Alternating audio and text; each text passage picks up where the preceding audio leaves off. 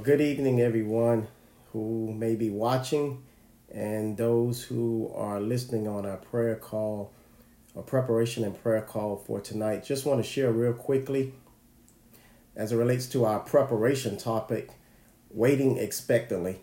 David says in Psalm 5:3, "In the morning, Lord, you hear my voice. In the morning, I lay my request before you and wait expectantly." We've always been told to wait patiently on the Lord, but I'm one who don't have a lot of patience, and I know others don't have patience. Many people just don't have patience at all, or it's difficult waiting on the Lord. So I say, since we all have difficulties waiting on the Lord, I suggest that we wait expectantly. So instead of waiting patiently, we should wait expectantly according to Psalm 5:3. And waiting expectantly requires us to do three things. That is to pray. David says, "In the morning, Lord, you hear my voice." It requires us to proffer. David says, "I lay my request before you." And lastly, it requires that we presuppose, that is, assume, anticipate that God is going to answer our prayer. David says, wait expectantly. So instead of waiting with a feeling, that is patience, let's wait on God with faith, that is expectance. Let us go to God in prayer.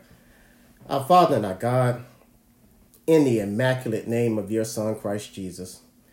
Father God, first of all, we simply want to say thank you. Lord, we humbly approach your throne of grace tonight with thanksgiving in our hearts. Father God, I lift up everybody within the sound of my voice. I lift up everybody who is watching this call right now, whether it's now or whether we will watch it later. But Father God, we want you to know that we have thanksgiving on our hearts. We want you to know that we're very, very thankful for you just waking us up this morning, Father God, while the blood is still running warm in our body. Father God, we would be remiss if we didn't just pause to say thank you, Lord, because you have given us another day. This is another day that you have made, another day that we should rejoice and be glad. And for that, Father God, we simply say thank you. And oh, Father God, if we have done anything displeasing in your sight, we simply ask that you forgive us, Father God. Forgive us for our sins, our shortcomings, our strongholds, Father God. Father God, help us to be better in all that we do, Father God, because all we want to do is simply glorify your name. Surely, Father God, you are worthy to be praised. You are a great God. And for that, Father God, for who you are, for you being El Elyon, we say thank you, Lord. And oh, Father God, right now we humbly approach your throne of grace with many, many requests, Father God. Father God, some of the prayer requests have been spoken, some have not been spoken, but whatever the prayer request is, whatever our needs are, Father God, we simply lay them at your feet, Father God, and wait expectantly. Father God, we lay our desires at your feet and wait expectantly. Father God, we lay our difficulties at your feet and wait expectantly. Father God, we lay our distresses at your feet and expectantly wait. Father God, we lay our sickness and diseases at your feet and wait expectantly, Father God. Father God, whatever the desire is, whatever the need is, Father God, we simply lay it at your feet and wait expectantly, Father God. We assume and anticipate that you're going to answer our prayer because you are faithful like that, Father God. You never let us down. I'm so thankful, Father God, that you always answer our call.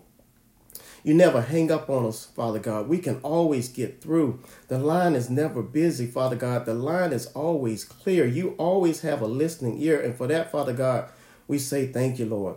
So, Father God, I lift up this city, this county, this community, this country, and our church, Father God.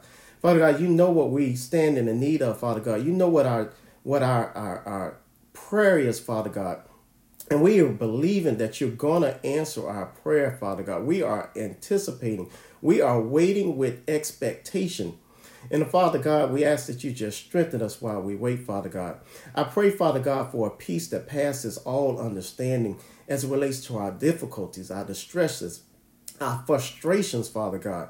Father God, you are able. And for that, we have to simply say thank you. So, Father God, it is up to you who is able to do exceedingly abundantly all that we ask or think according to the power that is within us.